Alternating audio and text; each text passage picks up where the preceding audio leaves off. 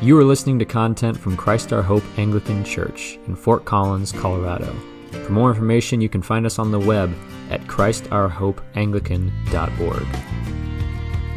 And now, here's today's message.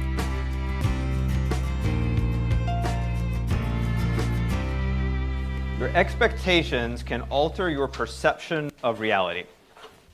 One of my favorite examples of this comes from a research study done at the University of Bordeaux. They have a wine tasting and wine growing program there. And so one time, one of the professors did this research project where we had a bunch of undergraduates who were in this program. They're there to study wine. They've been learning about wine. They understand the different nuances of the tastes and the flavors that it can have. And he has them come in to an experiment where he gives them 2 glasses of wine, a red wine and a white wine.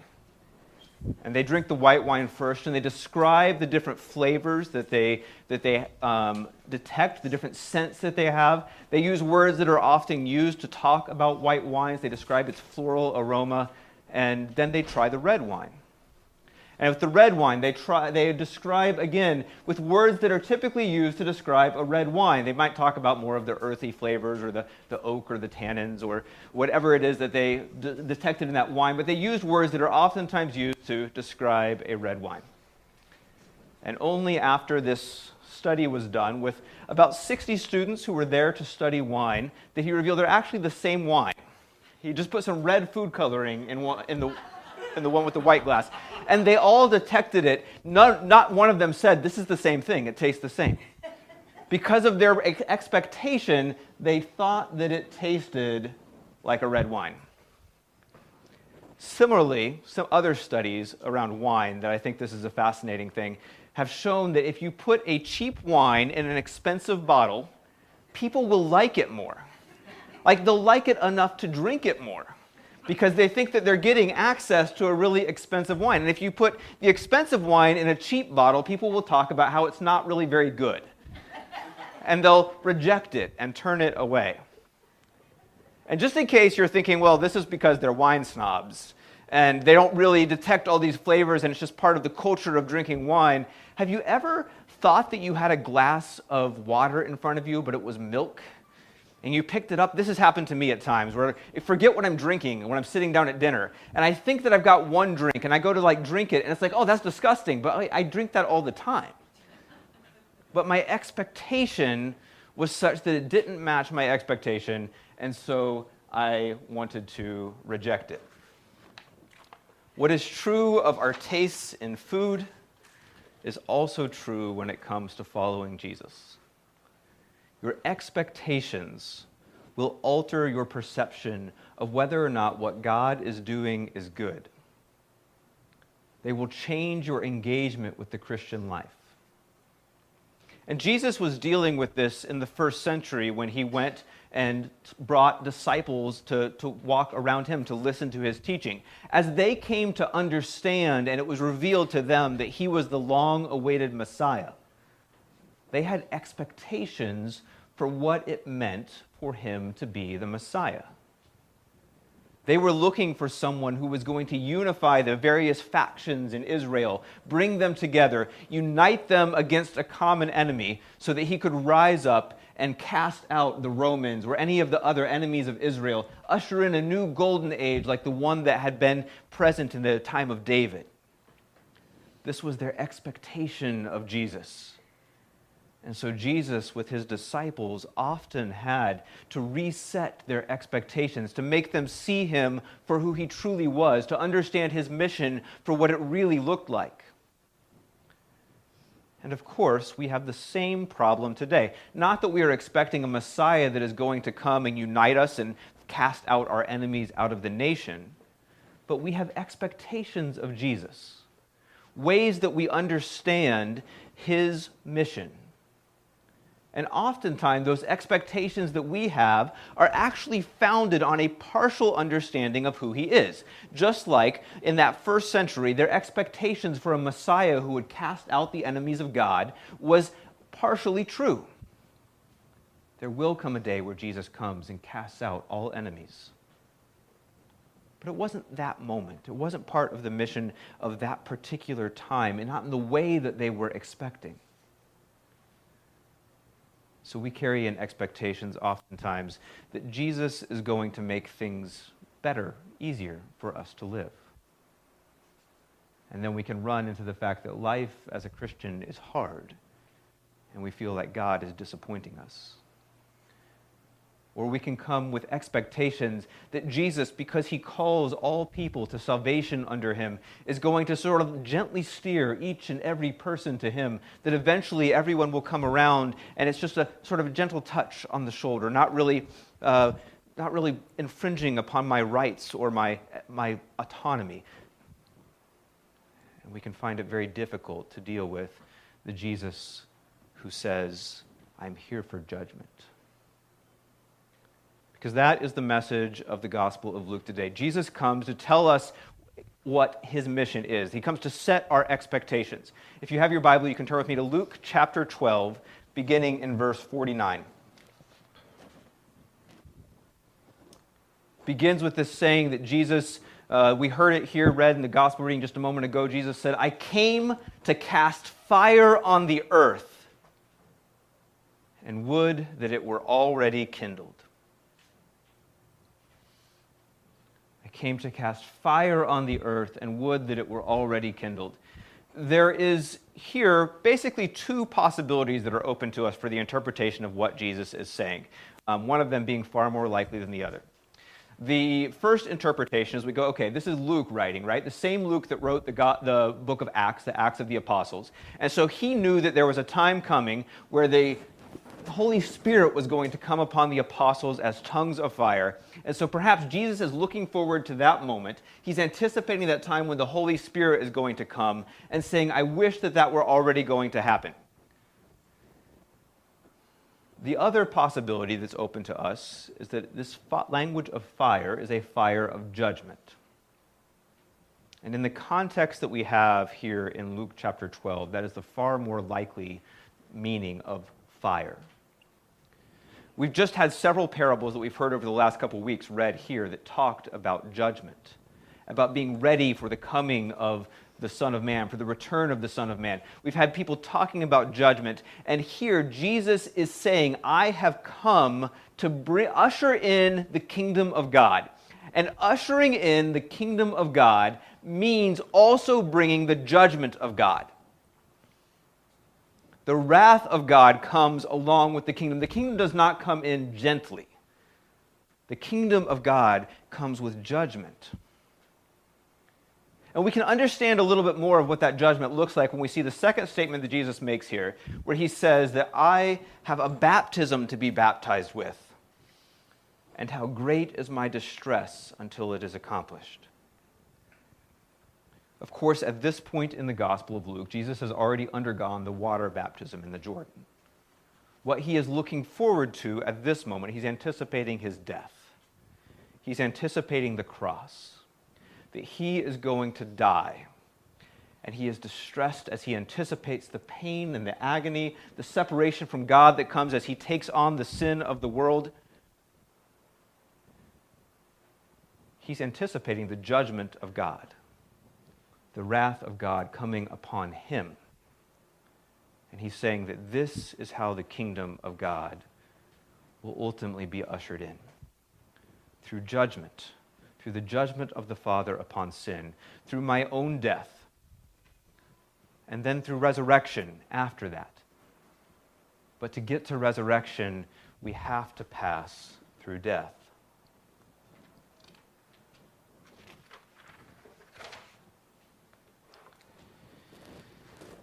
This is key to understanding the judgment of God. There is this division that happens at the moment of judgment, where it requires, in order to enter into the kingdom of God, death and then resurrection. And when we understand that this is the purpose of Jesus, that he has come to usher in that moment, to bring the judgment of God upon himself, but also for all of those who wish to enter into the kingdom, we have to follow the same way that he did, the same path. It is a path of death and resurrection, and this is what it means to follow Jesus. This is essential to the Christian life. And so often, we want the path into the kingdom of God to be like some sort of plastic surgery done upon us. Like, sure, it might be uncomfortable, but maybe they can use anesthesia, and they'll come in and just sort of cut out the parts that don't need to be there anymore. They'll sort of reshape us, remodel us into the way that we need to look to be proper members of the kingdom. But fundamentally, nothing really has changed about who I am, about me. I'm just kind of altering and cutting out the parts that don't fit anymore.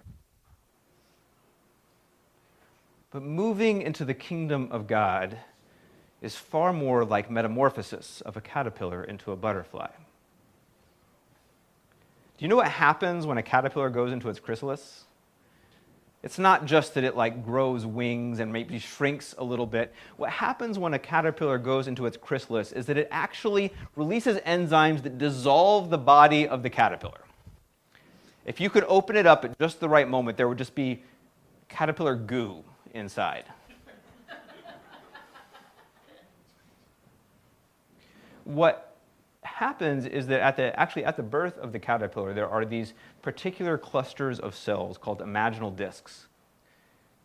And when it goes into that chrysalis, its entire old body dissolves. And then these discs that have been planted, that have been in it from the very beginning, these seeds that have been there, basically grow an entirely new body out of the substance of what is there. That is what it is like to enter the kingdom of God. We can say there is continuity between the caterpillar and the butterfly, that the one is at the larval stage, the one is the adult stage. There is a spot in which we are the same person from beginning and to the end, but it requires the dissolution of our entire self, the letting go of everything that is not that is not subject to Jesus, the destruction of sin in us, in order for us to have death and rise into new life. And this is what it means to enter into the kingdom of God. This is what it means to undergo the judgment of God. It is not just some adjustments on some little parts of yourself that you don't like or that you think God doesn't like. It is being radically remade into a completely new being. And that process is sometimes difficult. That process can be painful. And if we understand that that is what God is doing in us, then we can accept that the cost is worth the reward. But if we come in with that expectation that things will just be a little bit different, that there's just going to be some slight adjustments, we'll think of him as a bad father. Like the reading that we heard from Hebrews, we will not understand that the discipline that he is meting out upon us is for our own good. That it is leading us into the holiness that is the only way that we can enter the kingdom. That's how that reading in Hebrews ends. The discipline that he's working on you, strive for the holiness without which you will not see God.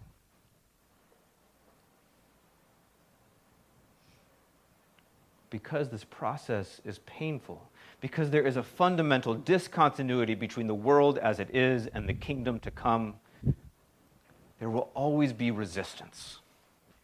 There will always be those who reject this path, who do not understand that the work of God is good. And this is part of why Jesus says, I have not come to bring peace, but division. Because if you think that it's sort of adjusting the world, if it's just sort of bringing and gathering everybody together, if that's the expectation that we have of what Jesus is doing, then we can sort of have a no person left behind view of things. We can think, why won't people accept this? Why won't they undergo this? It's Jesus is sort of making things nicer and easier and better. But that's not what he promises.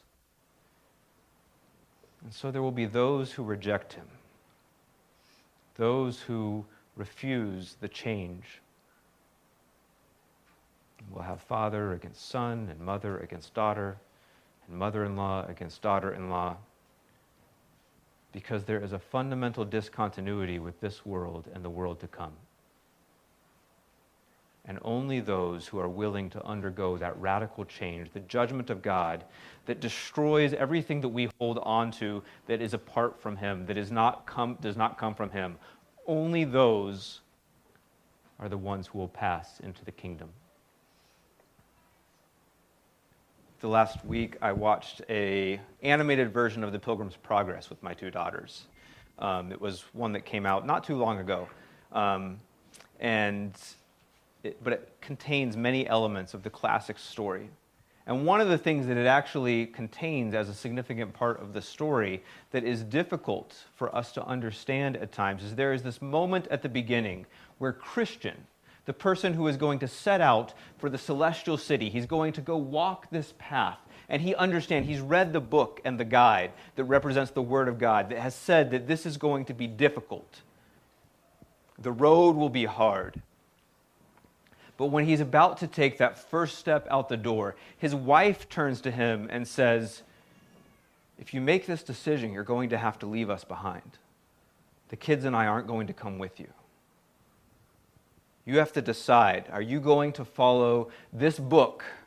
Are you going to follow after this king, or are you going to choose me? And he says, I have to go. I must.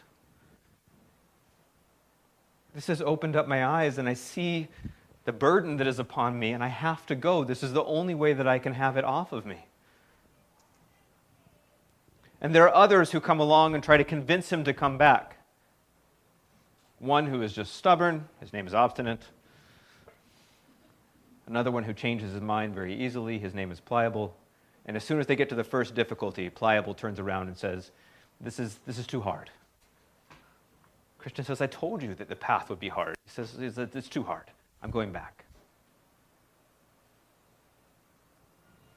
There is a leaving of all things behind that happens if we want to seek after the kingdom of God.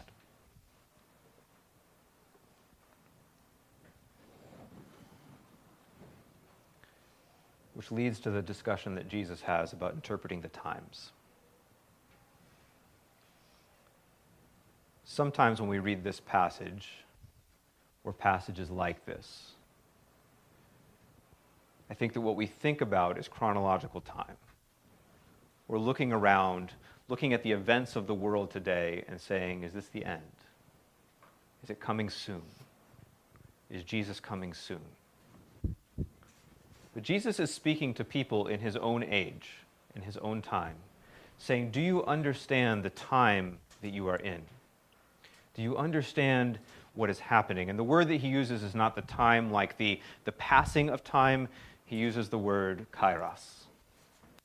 Do you understand that this is a decisive moment that you are being presented with? Do you understand that this is the time to make the decision? It's the right time, right now. Because I am here, the kingdom of God is breaking in right now, already.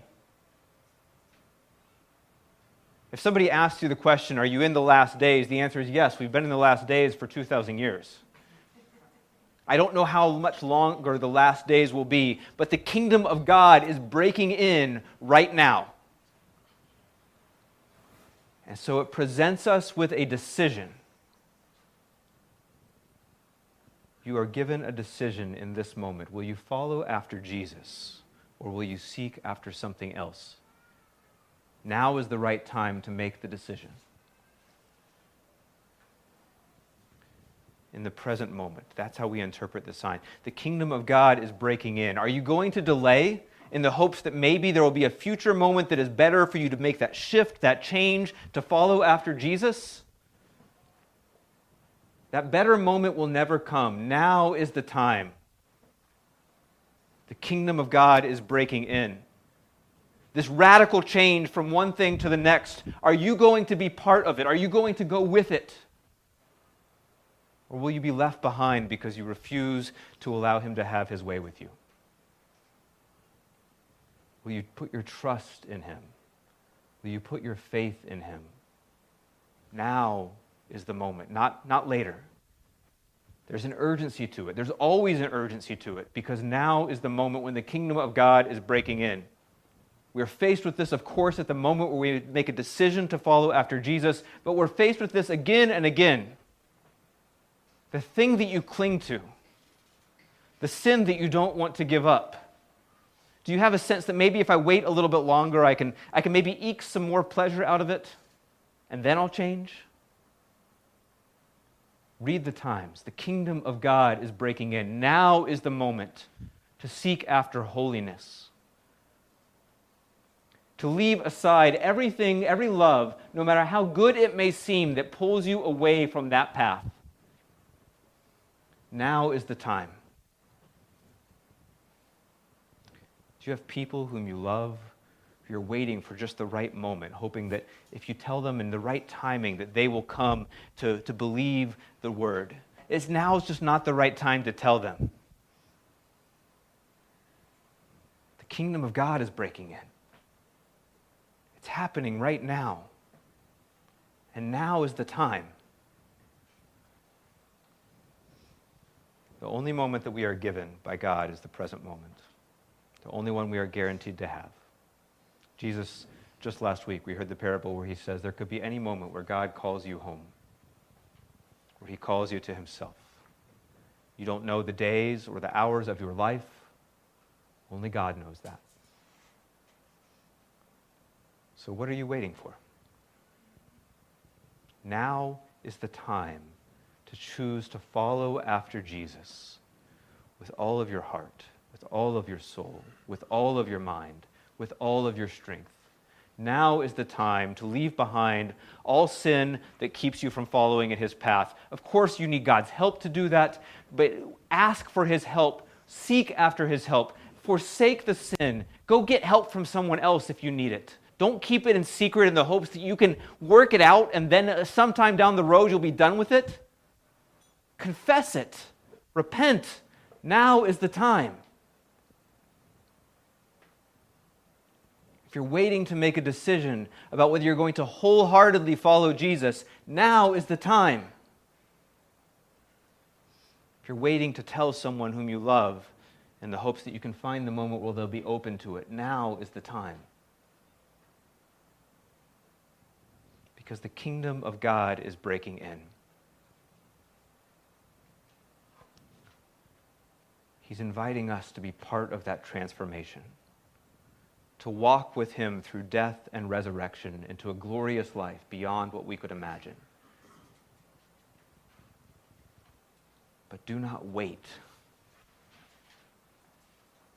because now is the time. This sermon is an audio ministry from Christ Our Hope Anglican Church in Fort Collins, Colorado. If you are in the area and would like to learn more about how you can worship with us in person or online, please visit us on the web at www.christourhopeanglican.org.